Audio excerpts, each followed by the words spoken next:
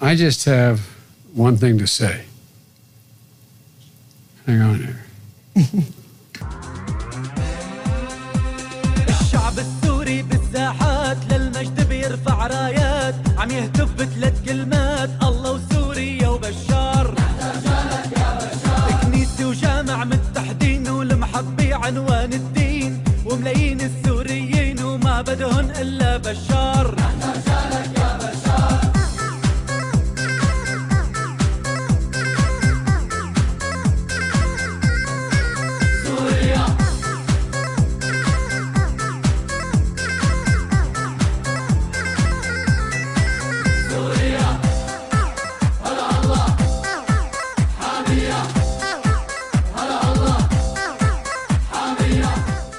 I tell you what, if I had the talent of any one of these people, I'd be elected president by acclamation. Thank you so much. Good evening, everybody. And before we get started here, I just want to say that Malcolm, I hate you so much. Okay. So you remember last week when you said those things that very deeply offended me? Yeah. And as I said on Twitter afterwards, took years off my life. I now actually am a very firm believer in the power of manifestation. Yeah. Simply because Malcolm absolutely manifested this. I did. So, you when it comes to life, I mean, some people believe that, you receive that which you put out into the world. Yeah. Right? So if you're putting out negative energy as you have been, you receive negative energy. Yeah. And so if you put out enough energy about Kamala Harris's feet, eventually it comes back, and eventually it becomes a relevant talking point again. I've butterflied and started the hurricane. Exactly. So, for those of you who don't know, last episode someone was making a big fuss about Kamala Harris's shoes, and how so I went on like the Foot Wikifeet live on Juno, and I looked up Kamala Harris and started talking about her like ratings and reviews and stuff like that. And obviously, that was bad, and I shouldn't have done it because now people are genuinely talking about like the fact that I've even had to say the phrase Kamala Harris's feet more than like once is just so fucking awful and brain poisoning. Yeah. Like, yeah, I hate it here, man. I hate it here. Yeah. Yeah, it's pretty bad. I mean, we've really, and now it's like there's a, everyone's like, oh my god, look, Kamala Harris is wearing Tim's as she gets off her private jet. Yeah. On the campaign trail. Like, do you remember earlier on when that was like a big thing against like Bernie and also Warren? Yep. Was like, they claim to be socialists, but look at their private jet. They have a campaign jet. Right? And it's like, and then, it's Kamala Harris girl bossing her way out of this and, wearing Tim's. Yeah. And I guess, it's because she doesn't really stand for much. Yeah. So. And so we're going to talk a little bit about her in a minute. Yeah. I think we'll just start with that and get her out of the way. Yeah, I mean, but before we do that, obviously, we are Juno Beach. If you like our content, you can follow us on whatever podcasting platform you want. I see we have a few ratings on Apple Podcasts. Feel free to add to those if been doing the promotional legwork here. Exactly.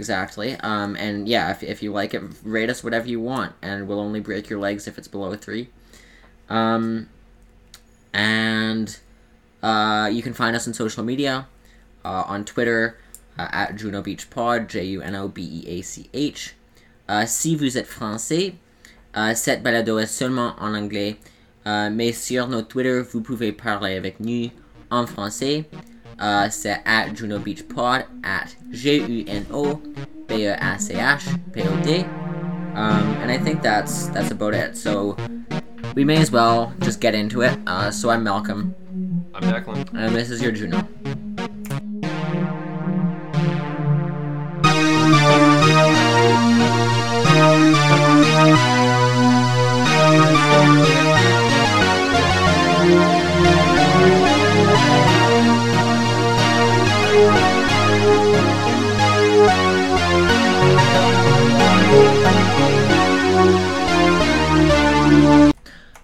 So yeah, Kamala Harris.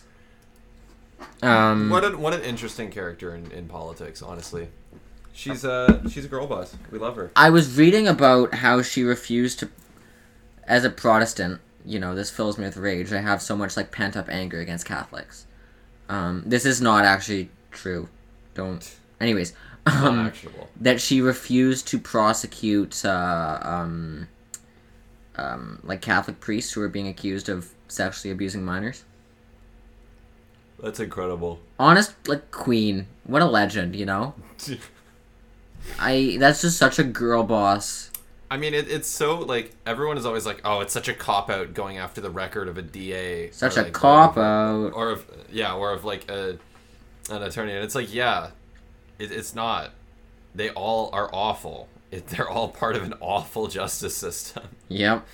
If you are a prosecutor in America, Like, chances are you're a bad person. If you are older than, like, 12 years old and you're actively pursuing an unelected position in the United States, like, justice system, I am seriously concerned, that you may be a sociopath. Mm-hmm. It is probably one of the most inhumane, like, surface level fair, but, like, deeply inhumane justice systems in the world. The only good prosecutor is the guy from My Cousin Vinny. Yeah, maybe. Because that guy saw that there was, like, no evidence for a case, so he just dropped it in the end. Yeah. And, I mean, earlier this week, there was a bit of a funny, saying the quiet part loud, as we dirtbag leftists like to say. Mm-hmm. And that was Kamala referring to, like, the impending Democratic executive branch as the Kamala administration, mm-hmm. which, is kind of a bit of a faux pas under normal circumstances when you don't have a presidential candidate who is in the advanced stages of dementia and, looks ready to die at any given moment. But especially now that it's Joe fucking Biden. Yeah. Right? With his much younger and... more vibrant. Yeah, more vibrant. Well, yeah, more vibrant, less Vivance vice president. It seems... Did you see Joe Biden listening to Despacito? That guy was vibing so hard. I was so happy. He just goes for like, him. "Let me tell you, if I was this, actually, like, we could probably edit in that clip because we're we're people starting need with to it. hear this." Mm-hmm. Yeah, so I'm really tempted. I'm not gonna do it, but I'm really tempted to just edit in that, but have Ram Ranch instead of Despacito. Because, and then, like, what he's saying at the end is like, oh, well, if I would have been as talented as I'd be president, and then he just trails off, like, as he loves doing. Yeah. So, I mean, this is how you know the dementia is getting worse, because he's getting more hostile. And instead of apologizing, he just trails off. It's also literally, like, a 2017, like, a 2017 Radlib would have made that joke. Be like, oh, watch Joe Biden get the nomination next, and then he goes out and as Latino outreach plays Despacito. I mean, I think I actually saw people saying that that's what Trump would do. I think I specifically remember people tweeting about how, if Trump is going to play Despacito on the campaign trail to try and woo Latino voters. And now it's, like, become reality, but just as part of the Joe Biden campaign. Well, yeah, I mean... Well, actually, Trump would do it and then probably end up getting sued by Louis Fonsi or whatever. Well, yeah, exactly. Because he does that all the time. He plays people's songs in the campaign show without permission and gets sued. Yeah, and then it's like a thing for like a week that, like, oh man, like, this celebrity is like part of the resistance. Like, go you king, Brendan Urie, you fucking nonce. But at least he didn't like.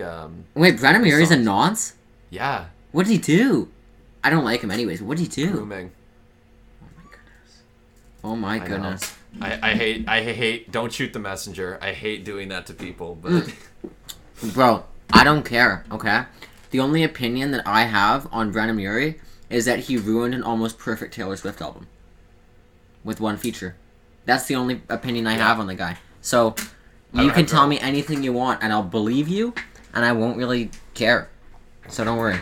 But yeah, Kamala Harris just, like, inadvertently letting it slip that it's gonna be a Harris administration. that the whole plan was, like, get Joe in, and then the DNC effectively gets to pick who the president is. Yeah. Right, because you've got you've got a vibrantly colored snack food in the White House right now that at this point seems unlikely, as it stands right now. He's the color of a tropical fish. Like, he is the color of many tasty foods, and I don't think that's conducive to being very presidential. Exactly. But I think, like, where I'm going is that, like,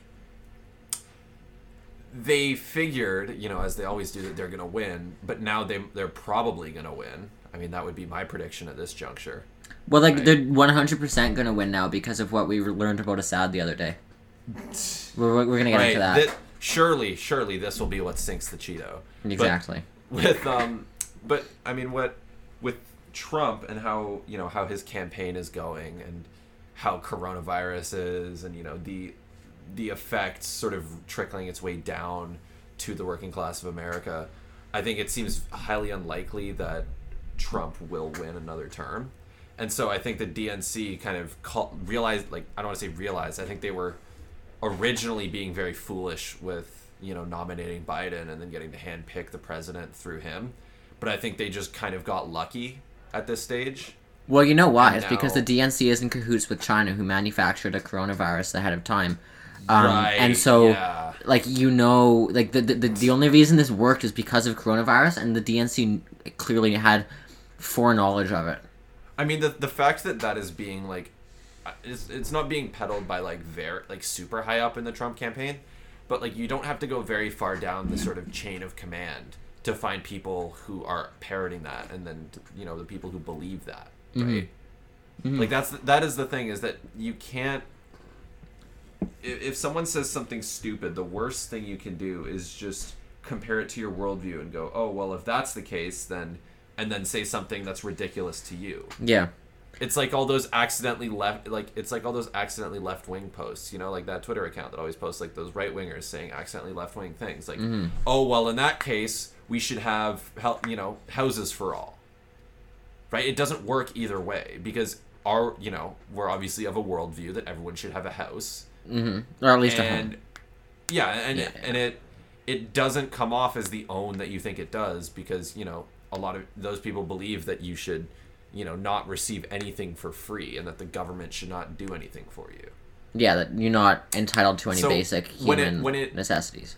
Yeah, and when it comes to debating these kinds of people, you can't just allude to your own worldview as to why it's ridiculous what they're arguing, no matter how ridiculous it is.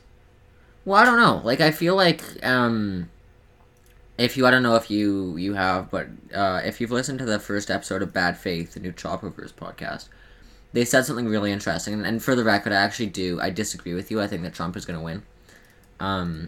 But that's, I think, kind of irrelevant. I think that the Biden campaign has accepted Trump's framing. Like, I think that you have to allude to your own worldview, because the second you accept someone else's worldview and start trying to argue with that, it becomes so much more of an uphill battle. Because it's really hard to actually change someone's mind. You have to convince them to change their own mind. Right? And if you accept their framing, then you're accepting their worldview. Well, I think, it's kind of a different circumstance if you're trying to disprove someone's point by pointing out how ridiculous it is according to your worldview. Yeah. That's a fair point. Instead of sort of engage them at a neutral ground. Yeah. Right? Like, as much as liberal as that sounds, right, and as centrist as that sounds, at a certain point you have to find that middle ground of, like, okay, here's homelessness is a problem, and the solution is to, for a centrally planned economy.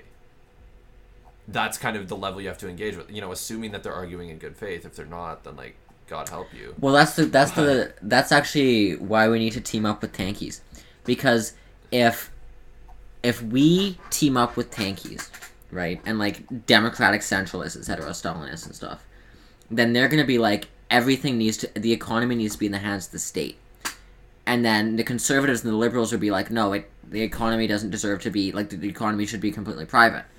And then we can compromise in the middle and say the economy should be democratic. It's like the striking workers in Michigan, right? A couple days ago, their union had released a statement that was like, disavowing the people in their movement who had used Scabby the Rat.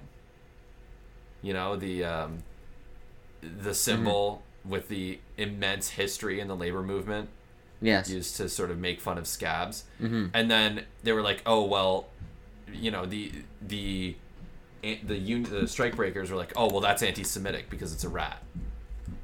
Like, and bro. so, and then, you know, their union releases a statement that's like, therefore, we want to respond immediately to the concerns we have received about a rat drawn by participants. We want to clarify that the drawing depicted Scabby the Rat, a symbol with a long history in the labor movement used to highlight anti-union behavior.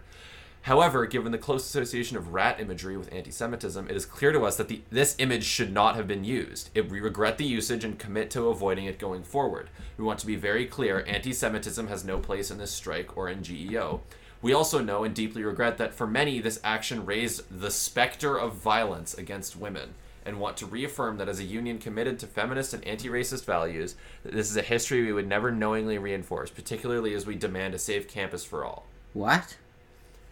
This How is is, like, you know, look, you I can... saying engaging with them on their level, that, you know, sort of brought this to mind, because that's what they're losing by doing this. Yeah. It's like with the Bernie Bro narrative. Well, I can Right? I can As definitely soon as- see why people would be concerned about using rat imagery, period.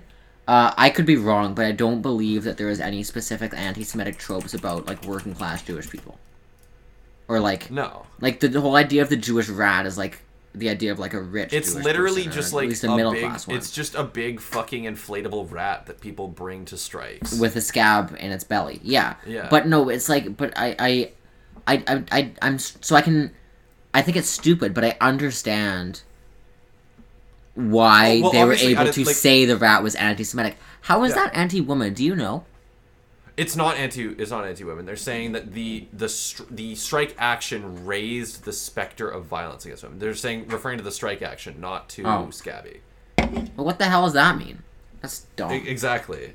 I saw Spectre and I got really excited for a moment. And then, Yeah. you know, it's like with the primaries against Elliot Engel. I'd read Engel's name and be really fired up, and then realize, oh, he's just a fucking. He's sucks. Just a fucking, yeah, he's awful. Yeah. But it's like, you know, this is like pure like strike breaker like HR shit. You know. Yeah. Like, this is exactly how, you know, you break progressive campaigns, or you, break strikes. You don't, if as an organization you engage with the management at the level of, you know, I don't want to be like railing against identity politics here or anything, but if you engage with them at that level instead of, you know, as a strike and how you're demanding what you need, then you've already lost. Yeah. Well, it's like the Nietzsche quote. Beware that when fighting scabs, you do not yourself become a scab. For when you gaze too long into Scabby the Rat gazes back into you. Like, it's literally it's the funniest thing, because they're like, you either die a card carrying union member or live long enough to see yourself become the scab. exactly, like, these union members have morphed into Scabby. Like, they were typing out that statement and their fingers like shortened into claws, and, you know, they grew whiskers and they got little beady red eyes. Like, they became the rat. Yeah. Anyways. I mean, look, like, it just shows that you can't let your opponent dictate the narrative. No. Right? You can't engage the MAGA idiots. You can't engage anyone. And I think their that own is the terms. critical mistake of the Biden campaign that will And the Bernie cost them the campaign. election. Is The that they've Bernie done campaign. The Bernie campaign, you know, Also did that. eventually caved to the whole disavow your supporters thing, which, you know, what a fucking great campaign strategy. Yeah, let me just say, hey, my supporters that are mean to people online, you suck. Yep. Yep. But I Thanks, mean, Bernie. like, you can't. You have to find a sort of middle ground to fight, like a sort of battleground worldview. You can't, if you can't get them to, you know, engage with you at your worldview, you can't go over and engage at theirs. Yeah. Don't compromise with the enemy. No. It's like Ash Sarkar, that British. Do you know her? She's the one who told Piers Morgan that she was, like, literally a communist. Yeah. Yeah. She talked about how the left needs to start hating again. She's And she's on Team Hate, and I think she's right. Like, you have to start seeing your opponents as bad people. Because they are. Well, yeah. Like, I wouldn't consider, for example, all liberals to be bad people. I think liberals have the right principles and the wrong ideas. Yeah, well, it's that they don't... They engage with the world on an individual basis, right? That's the whole liberal ideology, is that it's really just about what's around you, and that the economy would work if everyone were to just be, were able to be happy doing what they wanted. Well, and I think, I don't know if I brought this up before on the pod, but I think, classical liberalism and the roots of, the liberal and conservative ideologies that we see today come from the idea of individualism. They come from the idea of, like, individual rights. Oh, yeah, of course. Your right to property, your right to life, whatever. Whereas I think you and I, and also a lot of people on the new right, are more collectivist in nature, right? We sort of view the rights of the collective. We're more populist. And I think that the world is realigning towards populism. And it happens in cycles, obviously. But which I think is interesting. But no, I think that when you say liberals engage in the world on an individual basis, I think that's a really salient point, because that's what the whole... I mean, even though obviously liberalism now is completely different than what Voltaire was talking about, they come from the same place. It's like, they idolize Locke, despite the fact that Locke was, pretty much pre-capitalist. Yeah. Right? That ideology has no room for things like, the expansion, and cannot fathom why anyone would want to take more than they can use. Yeah. And that being at the core of your ideology, I think, is what sort of sets it down this false path of like, oh, well, if we just provide these rights for everyone, then everyone will be equal, rather than ensuring that that your basic needs are met in the first place. Yeah. Through the community. No, that's a good point. Yeah. So I mean, we'll see what happens, but yeah, like, I wouldn't consider liberals to be bad people. But like, if you are debating a conservative, you have to remember that they not only do they not have your best interests in mind, like a liberal, but they actually, like, want you to fail. And they want because to take away something that you have. And they don't want, a conservative arrives at that viewpoint because they like how things are for them. I think that's kind of liberals, I think, at their core, dislike what is around them.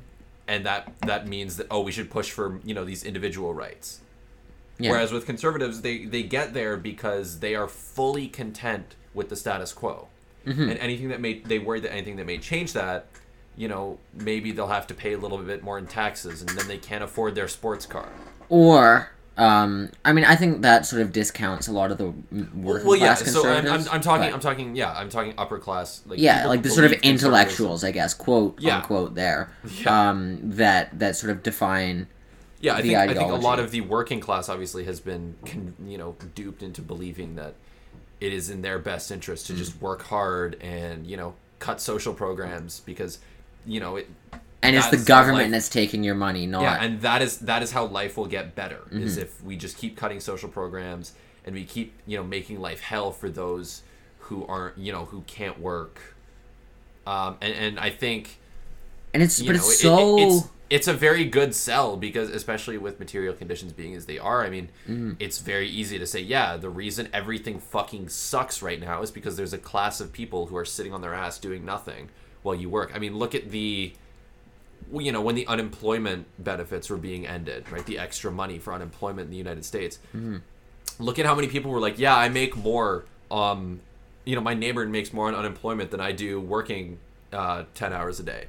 Exactly. And blaming their neighbor instead of blaming the system that doesn't pay them enough. Yeah. And it's like, it's such a great deception. Like, this great look over there when you're talking about, like, these people who sit around on their asses, don't work, and take your money. When you're saying, it's just lower class people, rather than, no, it's literally the people in charge. Like, this idea, this great deception that the people who steal your money are the government, the union, and the person on welfare, rather than the landlord and your boss. It was so clever, because people's money is being stolen. Specifically the the union one. That's the one I see a lot, even with like, our friends, right? You get a part-time job, and you think to yourself, why the fuck would I be paying all these, say it's $15 an hour. Why would I pay, $1 of that to union dues or $1.50? Yeah. But I think it starts at that point when, sure, you're union for a retail job that you're only working part-time and will probably quit, in the next year or so. You're just doing it for extra money.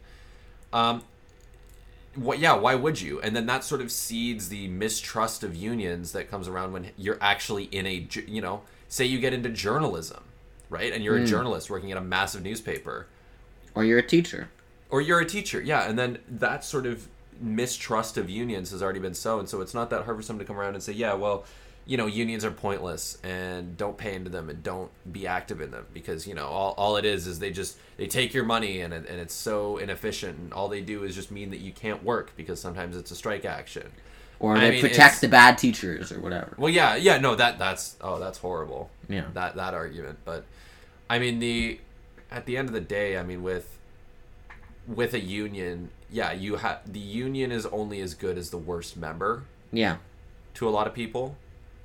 And they, again, because they engage You're with the world. You're implying this individualistic worldview. Yeah, they engage with the world on an individual view. So they see a story of, like, some power plant worker getting, like, committing, like, wage theft, which, whatever, but... Who cares? No, but, like, leaving, like, station, like, leaving the plant unsupervised or whatever. They'll see some story like that. And... they'll, I guess, apply that to, it's the union that's, saving them. Mm-hmm. Instead of, the person who works on the plant floor and now can't work, and it's the union that's fighting for their, for their paycheck. Yeah. And for their benefits. I mean, that's... People don't realize how much they need unions until they need the union. Mm-hmm. And I think once people need the union... they realize. Or they don't, right? And then they think that, they should do it, but there's no money in the system because there's, people on welfare. I think that's kind of the process that you arrive at that. Yeah. It's obviously, it's very conflicting. It's a lot of doublethink, but I mean... Yeah. It's a clever deception, yeah. I think we should probably, in the interest of time, move on. To our next segment, which is the state of the empire. Oh boy. The first thing we've got here is very funny. So I think you'll remember that we talked about a while ago this allegation that's still being brought up against Trump that that Russia was paying the Taliban, like putting bounties on American troops, paying the Taliban to kill Which American is like troops. incredibly, it is like, that is bog standard, like, proxy war shit. Yeah. It's like, what are you doing? Paying the Taliban to do what they were doing anyways? Paying the Taliban,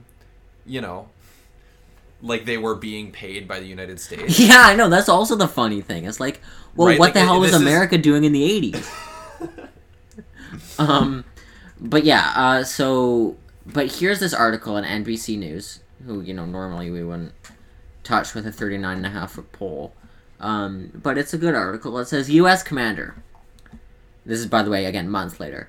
Intel still hasn't established Russia paid Taliban bounties to kill U.S. troops. Imagine that. It has just not been proved to a level of certainty that satisfies me, General Frank McKenzie told NBC News. Which, you know what? That's great. Yeah.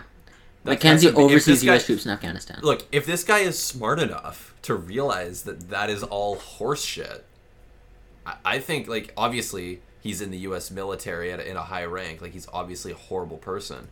But I'd rather have a horrible person who doesn't, get fired up off of no intel. Yeah.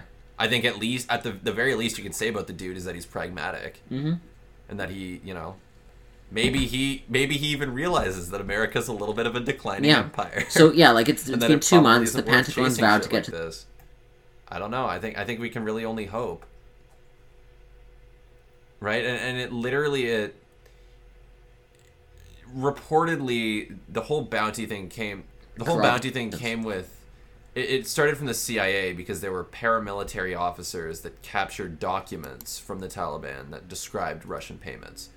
So, it's coming from the CIA. Yeah. An organization which obviously has no vested interest in maintaining, a Cold War with Russia. An organization that has no, vested interest in not telling the public the truth. Well, yeah. Or anything I mean, like that. why would they lie? Mm-hmm. Right? I mean, they told they told the American people that they were leaving those far right militias behind in Europe, right? Yeah. That definitely didn't need to be dragged out of them like 50 years after the fact. Yeah. They told everyone that their predecessor organization had a plan to reactivate a bunch of Nazis to go fight the Soviets. That didn't have to be dragged out by anyone. Yeah. Yeah. I mean, we can sit here all day and just make those like, oh, well, did you know that the CIA set up a summer camp for Cuban children? Yeah, look up Operation Northwoods. Like, you can sit there all day and like read out shit that they've done, but like at the end of the day. Hey, did you hear that the Kent State University has set up an area outside for their students to pray and attend mass? A whole acre of land so they can do it social distanced? Yeah, Google Kent State Mass Acre. Oh my god. But I mean, with the whole bounty thing, I mean, it's just another like Russiagate thing. Yeah. Right? Because the U.S. is now trying to Cold War both Russia and China. Mm-hmm. And it's really neither side is really taking the bait. China has also a vested interest, but it's like a weak ass Cold War. Considering China and the U.S. are like economically completely dependent on each other. Yeah, it's like it's a totally codependent relationship, right? It's just like China, getting in a spat with your sibling. Yeah. But yeah, so Russia's like the older cousin, right? That had a falling out with the United States. Alcoholic older cousin who's just seen everything, is just completely used to shit, and just has to put up with it. But yeah, so it says here, Mackenzie's comments reflecting a consensus view among military leaders underscores the lack of certainty around a narrative that has been accepted as fact by Democrats and other Trump critics, including presidential nominee Joe Biden, who has cited Russian bounties in attacks on President Donald Trump. Yeah, how the fuck do you spin that towards, like, are they trying to attack him for not, like, are they seriously trying to play the whole Trump hates the troops angle and be like, oh, well, he didn't start an open war with a nuclear power over. I think it's CIA more of a Trump intel. is weak on Russia because he's an agent guy type of thing. Oh God. And he needs to be tougher on Russia and thereby be tougher in Afghanistan. Right? Yeah, because there's that really like specifically homoerotic thing that they say is like between Trump and Putin. Yeah, because Trump obviously and Putin like fought. the best way to own somebody is just be like, yeah, you're gay, lol. I just love, like, liberals just abandon all principles the second they realize they don't like somebody. Yeah. Like, and they're like, they get, like, all this, like, indignation. point. How dare you, point. sir, whenever Trump is like, oh yeah, trans people can't go in the military. Chelsea Manning. Yeah. Chelsea Manning, the absolute queen. Legend. I love her. Twitch streamer extraordinaire. And, yeah, and as soon as she came out, I mean, people were misgendering her, in the same breath as calling her a traitor. You can believe she's a traitor. You'd be wrong. But you can believe she's a traitor and still respect her gender identity. Mm-hmm. Like, Whistleblowers are patriots. What? Whistleblowers are patriots. Exactly. Yeah. They love their country enough to want to risk pretty much their lives. They tried to kill her. They tried to execute her. Yeah. But yeah, so yeah, like I just love this that like liberals would have all this righteous indignation when Trump is like, oh yeah, we're not letting trans people in the military, which by the way is fucked up. I mean, it's obviously a trans drone pilot of color thing, whatever, but it's still fucked up. But like, and they'll be like, how dare you, sir? And then the very next thing they'll do is retweet an image of Trump like bottoming Putin. Yeah. Which, I mean, let's be real, Trump is a top, but like we don't have to get into that. We're not getting into that, okay? I did the feet thing last week. If you want to get revenge on me, go ahead, get into it. But I'm not gonna be happy. Our poor listeners are just caught in the middle of just us trying to outdo each other, just trying to make a more awful bit about a public political figure until we just slowly morph into Cumtown. The Chapo clone to Cumtown clone pipeline is very concerning to me. I think we should get Gwen Snyder to write about it. But so I think now, I mean, we want to switch to something else that is hilarious. Oh yeah, the fact that there was an intelligence report, again, take it with a grain of salt, whatever, that Trump. Oh, he admitted it. No, he just straight up said Trump was going to have Bashar al-Assad assassinated, or at least try. And so the thing is, I think that this is my main predication for how Trump is going to lose, because as we all know, I mean, the power of who must go knows absolutely zero bounds. Exactly. Any time that any public figure will condemn Bashar al-Assad in public, something bad almost instantly happens to them. Yeah. And then so you just get all these people that are you'll see it'll be a meme of Bashar, and then it'll be Bashar's brutal regime needs to come to an end. Then it'll be who must go? Shinzo Abe resigns citing health reasons. Yeah. Yeah. And it's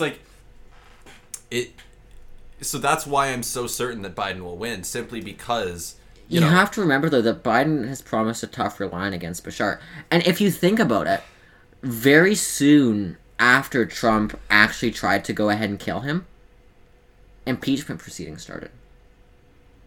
Oh my God. So I would argue that Trump has already suffered the effects of the curse. He got impeached. He didn't get removed, but he got impeached. So because Biden is going harder on Syria, the who must go will actually loop back around. It'll go in for a second punch, and that is what will kill Biden. Exactly. It slapped Trump. Slapped Trump because he actually didn't go through with it, right? Except Biden probably has intentions to go through with it. Just like Amy Klobuchar promising that fan that she was going to drone bomb Assad, and then a few days later dropping out. Obama tells her to drop out. That was the one I literally had on my mind. Is all the Democratic candidates promising to be more tougher on Assad and then dropping. And if you think about it, Tulsi Gabbard, weakest on Assad, and was the last low tier candidate in the race. Yeah, even after all the shit libs had been screaming at her for weeks. And they still do. Oh my God. Yeah. I'm still regularly called a fascist for supporting Tulsi Gabbard, because apparently that's what Bashar al-Assad is. Alright. Well, we can just cold open this bit with God, Syria, and Bashar. We could do that. I thought I was going to do the Joe Biden thing, but what I might do is I might edit it so that Joe Biden plays God, Syria, and Bashar. But yeah. So, I think we're gonna... That was a little quick thing. But this is I read about this, and I felt physically sick to my stomach. If anyone here, if you are sensitive, this is a very heavy topic, and I think we both... Trigger warning, genocide. Skip forward a few minutes. Trigger warning, genocide, body horror, a lot of very awful things. Trigger warning, exactly what the United States has been doing for the last few hundred years. We will do a voiceover of the timestamp that we stopped talking about this so that you can skip forward. Mm-hmm. Yeah. Or we'll put it in the description. Mm-hmm, mm-hmm. But I think, yeah, if you're still listening, you should be ready for some very heavy topics. And I think we owe it to our listeners to sort of take it very seriously. Yeah, obviously, I mean, we wouldn't joke about this anyways, well, but yeah. But this is this is probably the most horrifying news I've read related to ICE in a very long time. Mm-hmm. And that's that they have been performing forced hysterectomies on a lot of the women that have been interned in the ICE concentration camps. For those of you who don't know, a hysterectomy is the removal of the uterus. Yeah, so forced sterilization of undocumented immigrants that attempted to come to the United States and were captured by ICE. Mm-hmm. I mean, this is literally they've used the Nuremberg defense before. Right, they have literally, the head of ICE has literally said, we are just following orders, which is already an immense red flag, but they are actually, perpetrating Nazi crimes. This is a genocide. Yeah. Sterilization is genocidal in nature.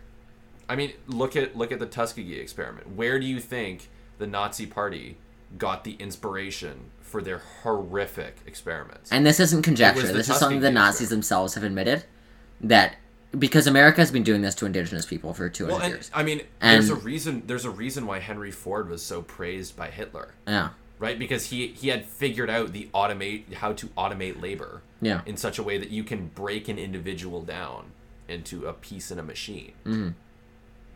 And, you know, I'm sure Henry Ford's immense anti-Semitism didn't hurt Hitler's opinion of him either. No.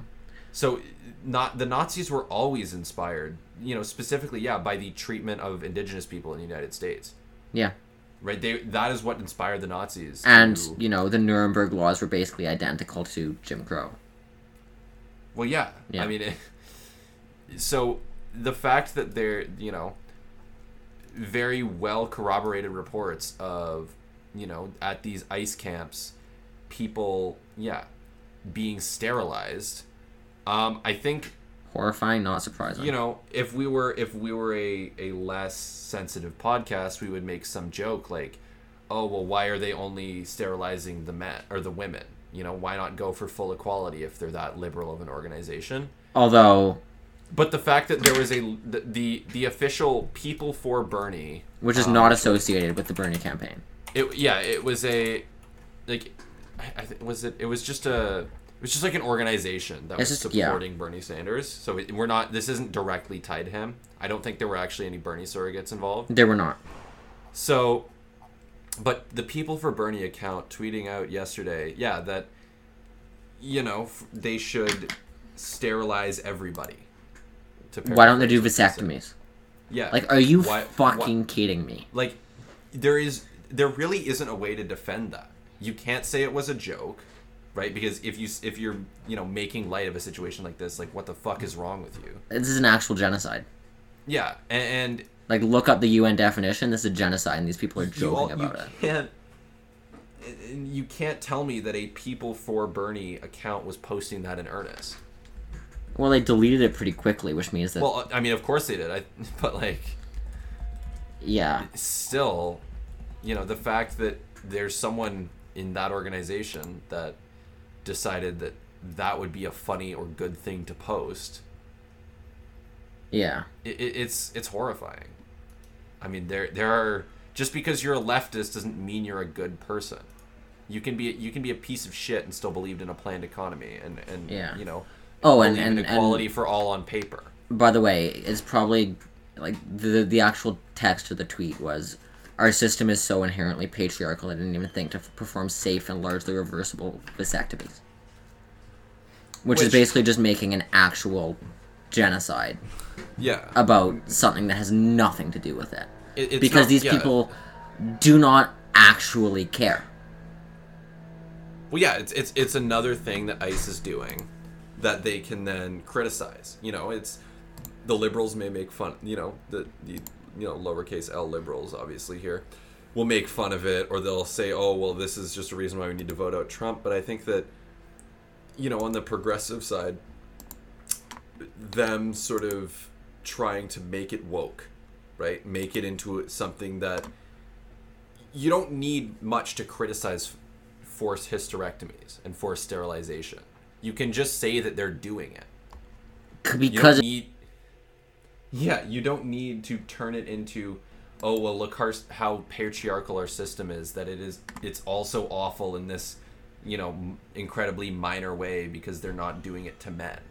And it's like, okay, like, so you're not what? Wrong. Like, sure, okay, it's a problem that America, and every nation for that matter, is patriarchal in nature. Great. It's not relevant. Now what? It's not relevant to a genocide. But you have to remember,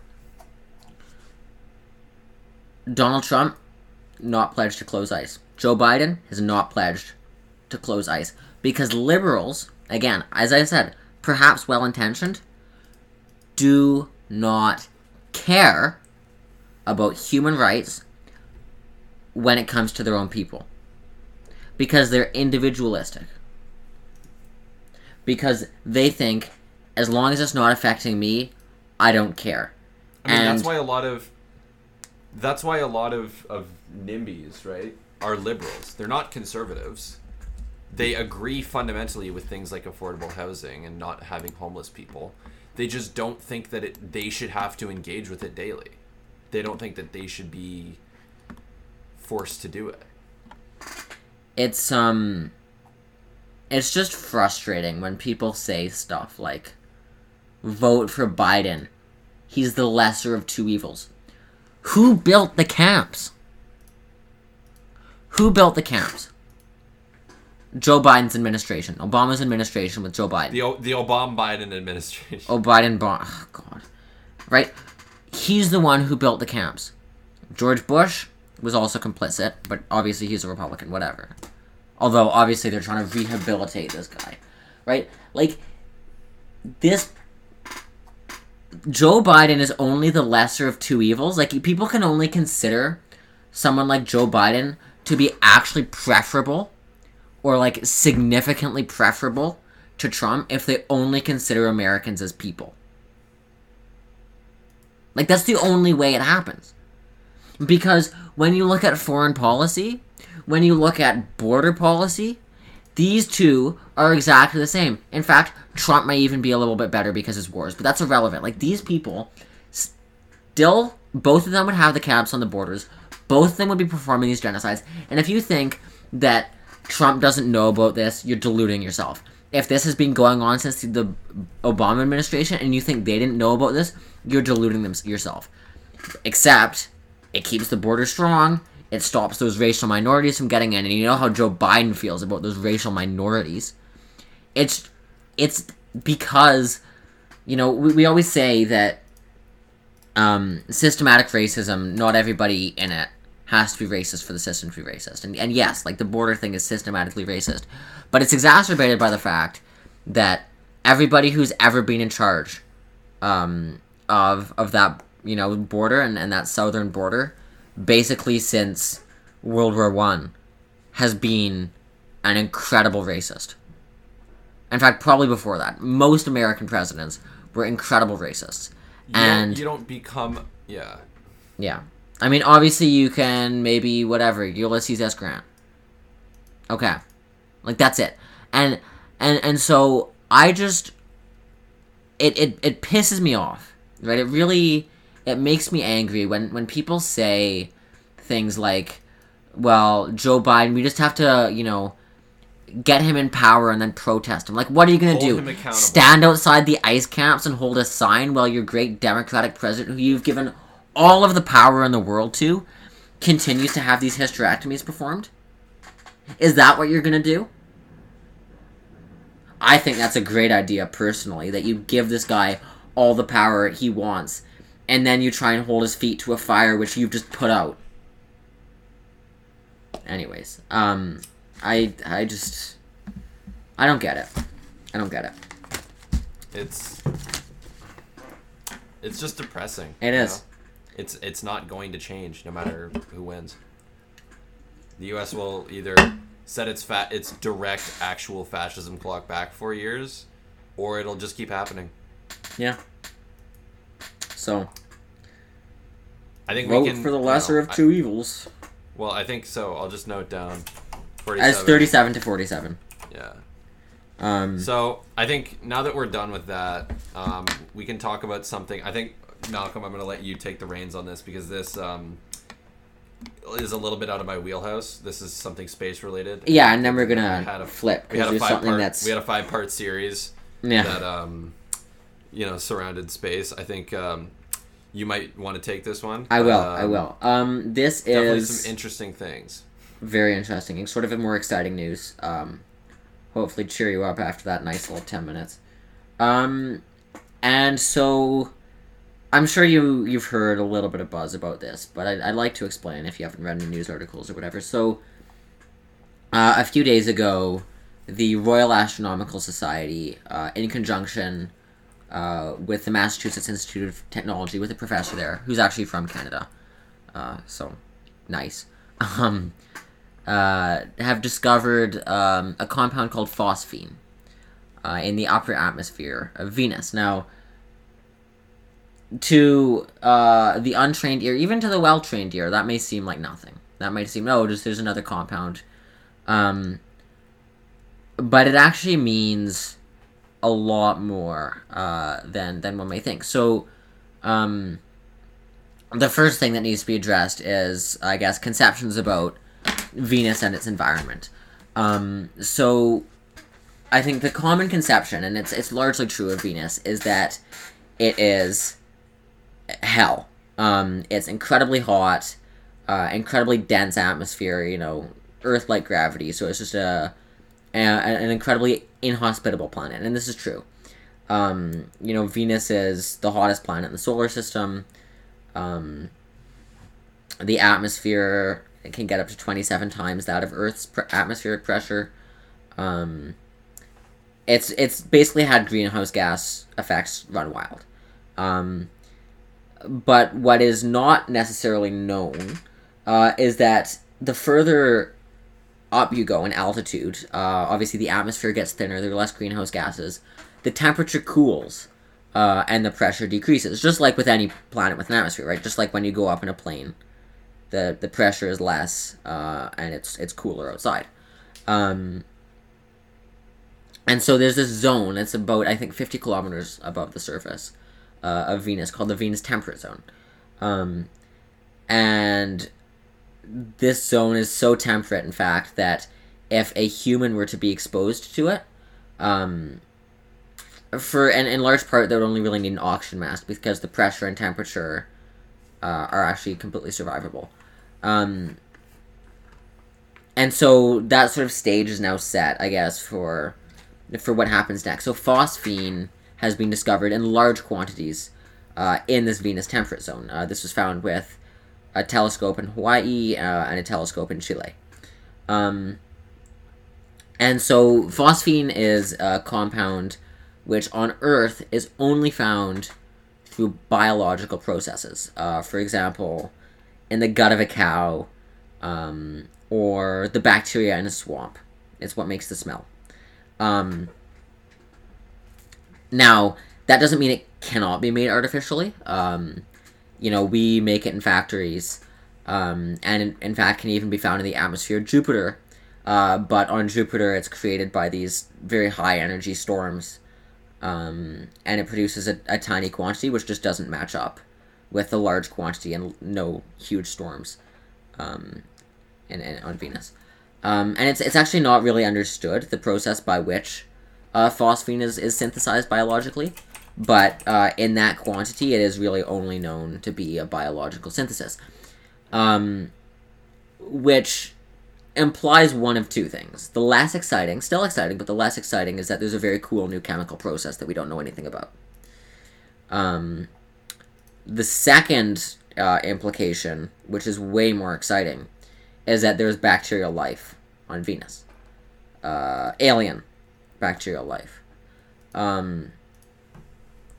Which on its own has many, many more implications. I mean, there are places in the solar system that scientists have expected to find life, namely Europa, which is a moon of Jupiter, and Enceladus, which is a moon of Saturn, and both of these, because they have oceans, subsurface oceans below a layer of ice.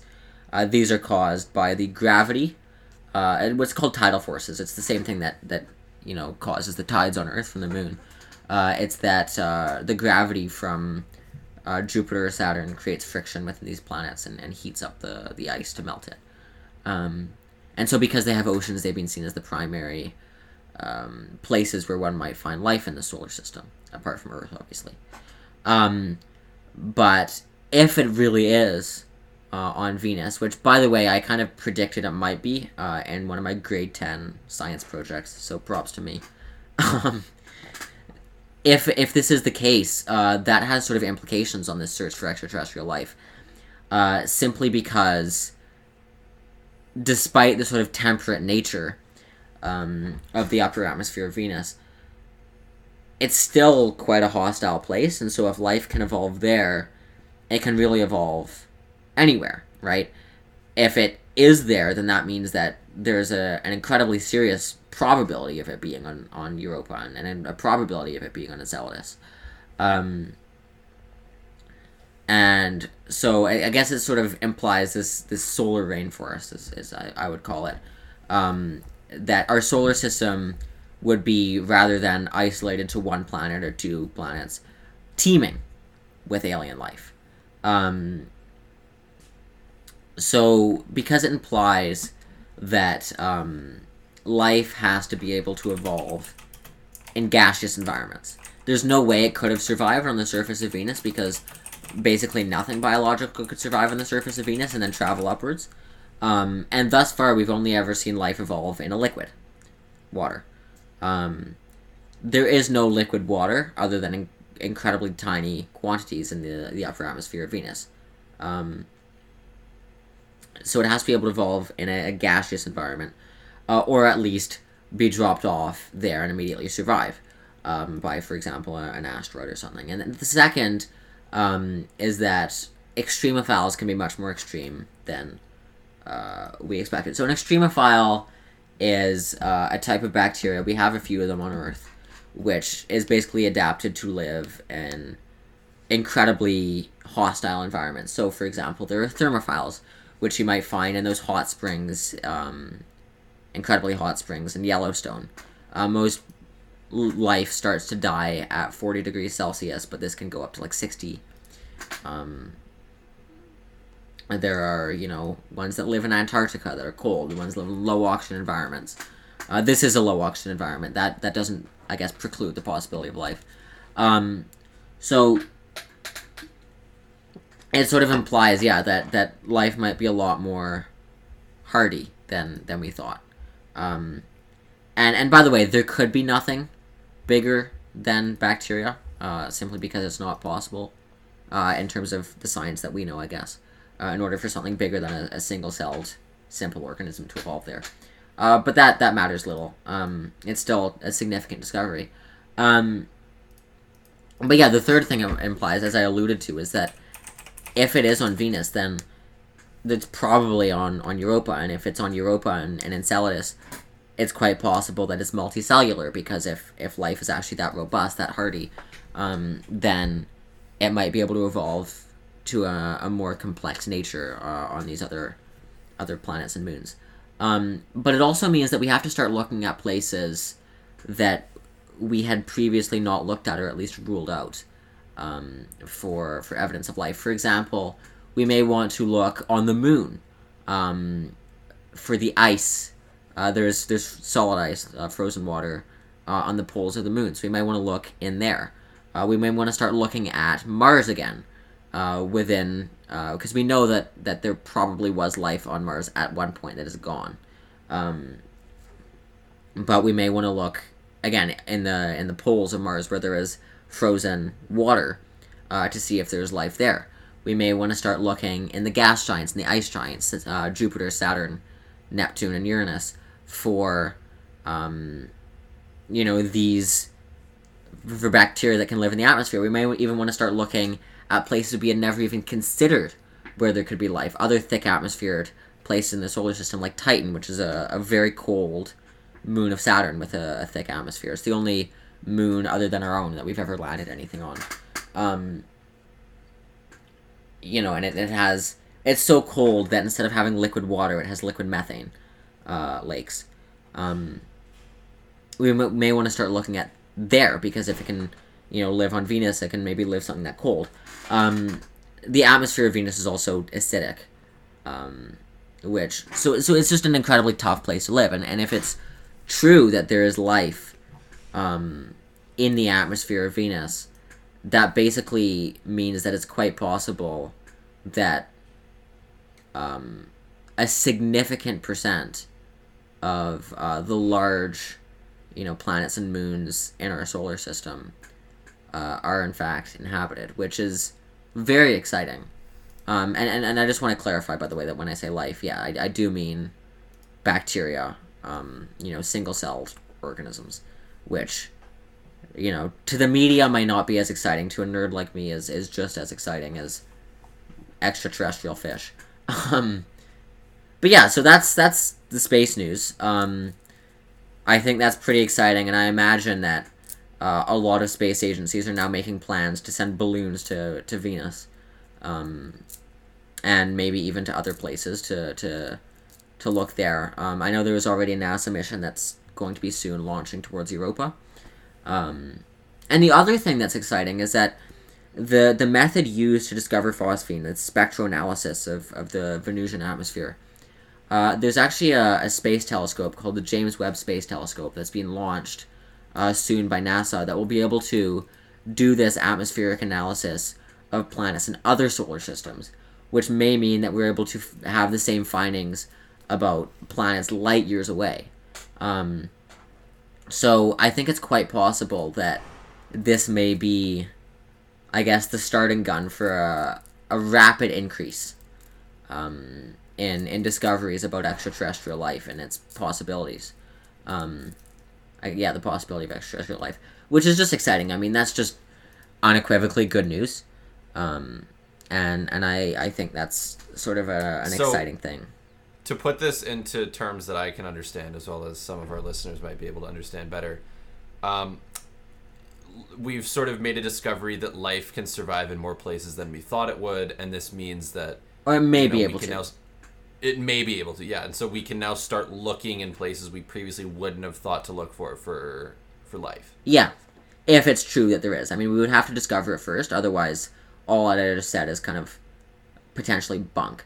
But it's sort of like finding cow farts, and then you have to assume the existence of cows. I would probably give it like a 60-40 chance that there is life on Venus, which is exciting. So, yeah, I mean, and obviously we can't tell one way or the other, but just the idea that it's now the most likely place, according to the data which we have collected, for life is Venus is in itself a kind of a breakthrough. But yeah, so that's just an exciting little... Yeah, it's definitely very interesting. Yeah. And I think now we're coming up on the hour mark here, so I think we're gonna end the episode just with something not necessarily lighthearted, because it is very sad to see, but something that, you know, I definitely did not expect to see waking up and logging into twitter.com this morning, which was that video of Kanye West just like having put one of his Grammys in the toilet and him just pissing on it. I mean, look, 2020 has been an insane year, obviously. Don't ever think I could have called this. No. So this is all, you know, recently he's been in a sort of spat with Universal and Sony over owning his masters, because he still doesn't. Oh, sort of like the Taylor Swift thing. Yeah, exactly, the Taylor Swift thing. Okay. And so he's been like, he tweeted out all 10 pages of his contract with them. Like out on Twitter. Nice.